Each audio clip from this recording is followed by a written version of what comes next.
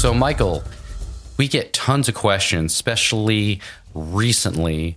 People ask us about the process and how we edit our shows. Specifically, we do the unmute call every Tuesday. And then once that show is over, we, edit it, publish it, put it out, and we do all those things, So that would be probably a good primer, as that's one of the front-facing projects that people see because of the live show that we do on Tuesdays. Mm-hmm. So why don't we start with walking through and maybe answering some of the people's questions about that process. So what we do is, let's say we start with a live show in Zoom, and, we broadcast that out to the world, and everyone can come. That's live, and we're doing it, straight out. Once we're done with that and we go off the air, then the editing process and everything starts with the backstage, and all the behind the scenes magic happens. So why don't you talk about your workflow from that point once we go off the air, and give us a primer on your process? Yeah, so it starts a little bit before that, actually, and it starts way back in May. I created a Zoom room that is always the same, and maybe it was June, somewhere around there. And the first thing I did is I said, always record to the cloud. Being part of ACB community, you have to keep a recording on file, and everyone's call is recorded. So I set it up to automatically record, because as we all know, I am horrible about remembering to do the things I need to do. But that also gives me the added benefit. So let's go back to where you brought us to. We get done with the call, and then about 15-ish minutes later, I get an email from Zoom that says, hey, your cloud recording is available. You can click this link to download it. So I click that link, and I download what turns out typically to be 3 or 4 different files, which is the audio and video versions of our call. But the video version is typically black because none of us use video, so I just disregard that. And the sound quality is going to be a little lower than people would probably want to listen to. So then the next thing that I do is I grab that audio file that I downloaded, and I bring it into Reaper. And I have a template in Reaper that allows me to trim out the silence very quickly. So if we're waiting for someone to unmute, I can pull that silence out, so the listeners on the podcast don't have to wait like everyone else had to get someone unmuted and to get them on the call. And then I add some compression, and I use a tool called RX Isotope Repair Assistant, and that gives us a constant sound that we are sounding like everyone sounds like they're pretty level and voices are good. Then in Reaper, I render the file to a Dropbox folder, which is tied to my Auphonic account. And I'll talk about Auphonic in a moment. When I render the file, I check a checkbox that says add this item to a new track, or add rendered content to a new track as an item. And then I render it. And that means that I take the edits that I made in Reaper and I save them as a file, typically FLAC. A lot of people use WAV. You don't want to save an MP3 right now, but ultimately that's where we're going to get to. Let me stop you right here just for a quick sec, because I want to just make sure that people kind of understand this. Mm-hmm. This is a very important piece that we're forgetting to put in so that people really understand. So the ultimate goal in the end is to make it sound like we're in the same room, right? So we use Zoom, and mostly we use Zoom and its recording features. That's kind of more like an insurance policy, and it is actually really good. And we do actually use that a lot of the time. But we also record locally. And so what that means is I'm recording locally on my own system, and you're recording locally on your own system, and that's going to be the highest, best quality.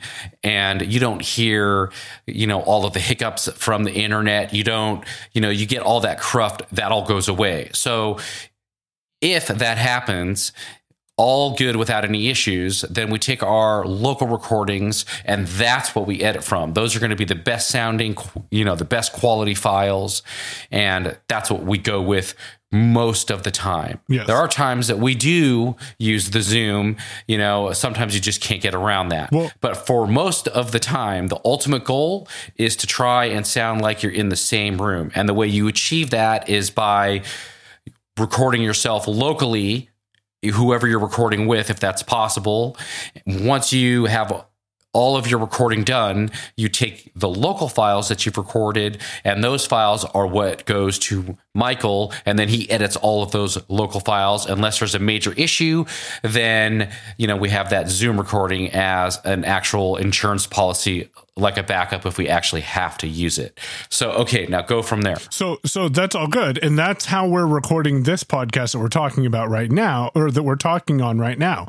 So I can do things like this, and I can move my audio over here, and I can do different things with Marty if I wanted to. And you guys will hear him in a minute in a different place than where he originally was. Don't worry, I'll fix it in your headphones.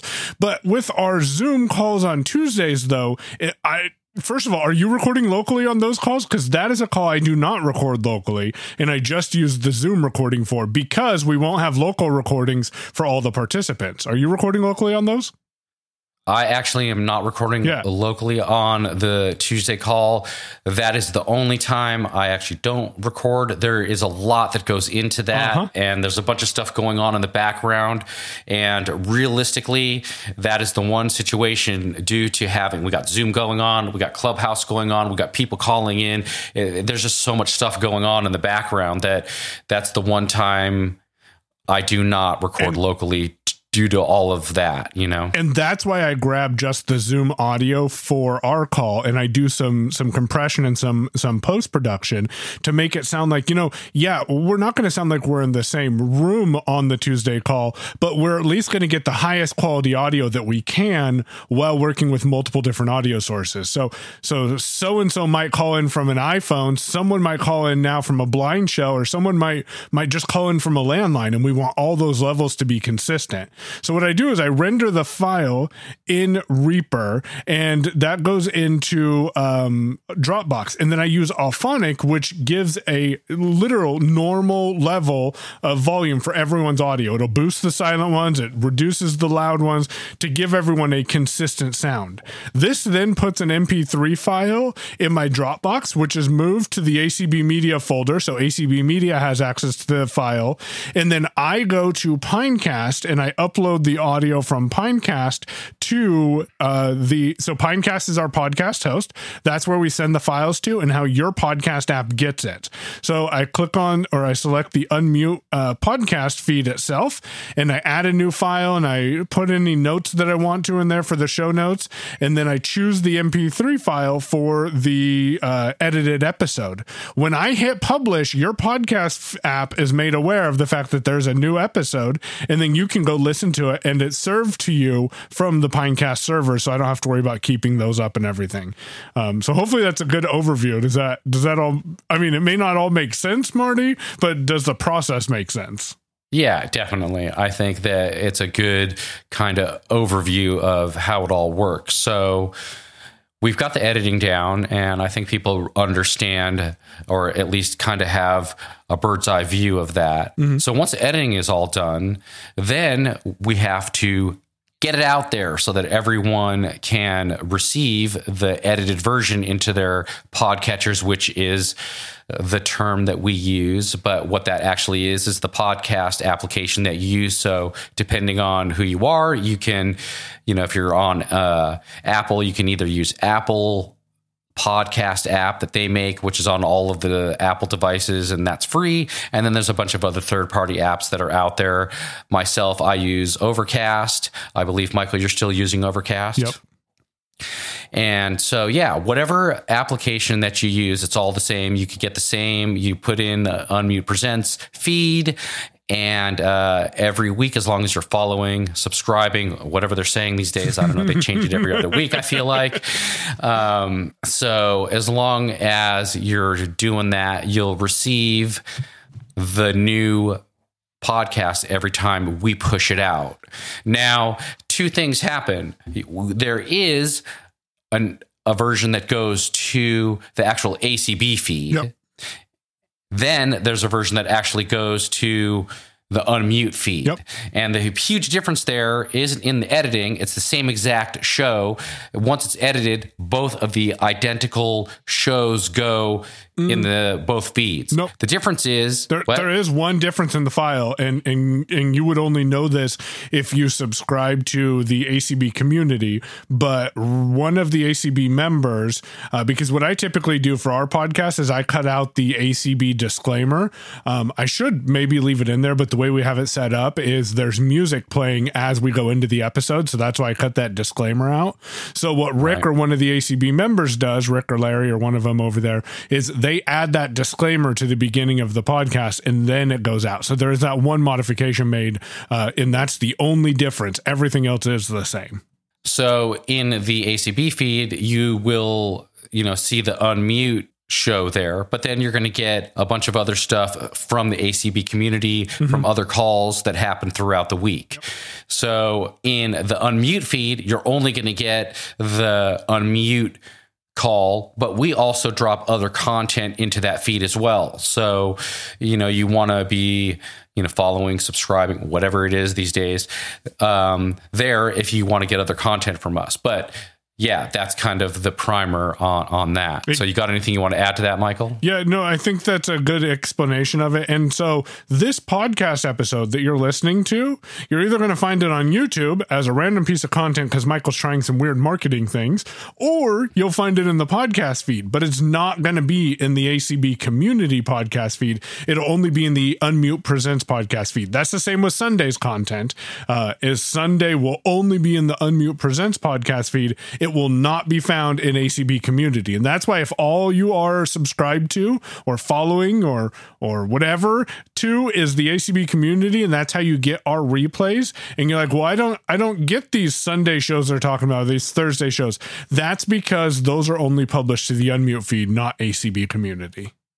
I think that's pretty good. What do you think, Michael? I think that is good. And, the cool thing about recording locally is I can move people around and make them dance between your headphones. Anyways, that's it. Yeah, it sounds like you're spinning around in a circle with your audio. So anyway, if you guys have any questions for us, if you want to hear more about any kind of audio stuff, the way we do our process or anything else for that matter, we got a new email address, which is feedback@unmute.show. So that's feedback@unmute.show. So you can reach out to us there. And if you have questions or you have suggestions, anything like that, there you go. So, all right, that's it for now. And we'll see you later.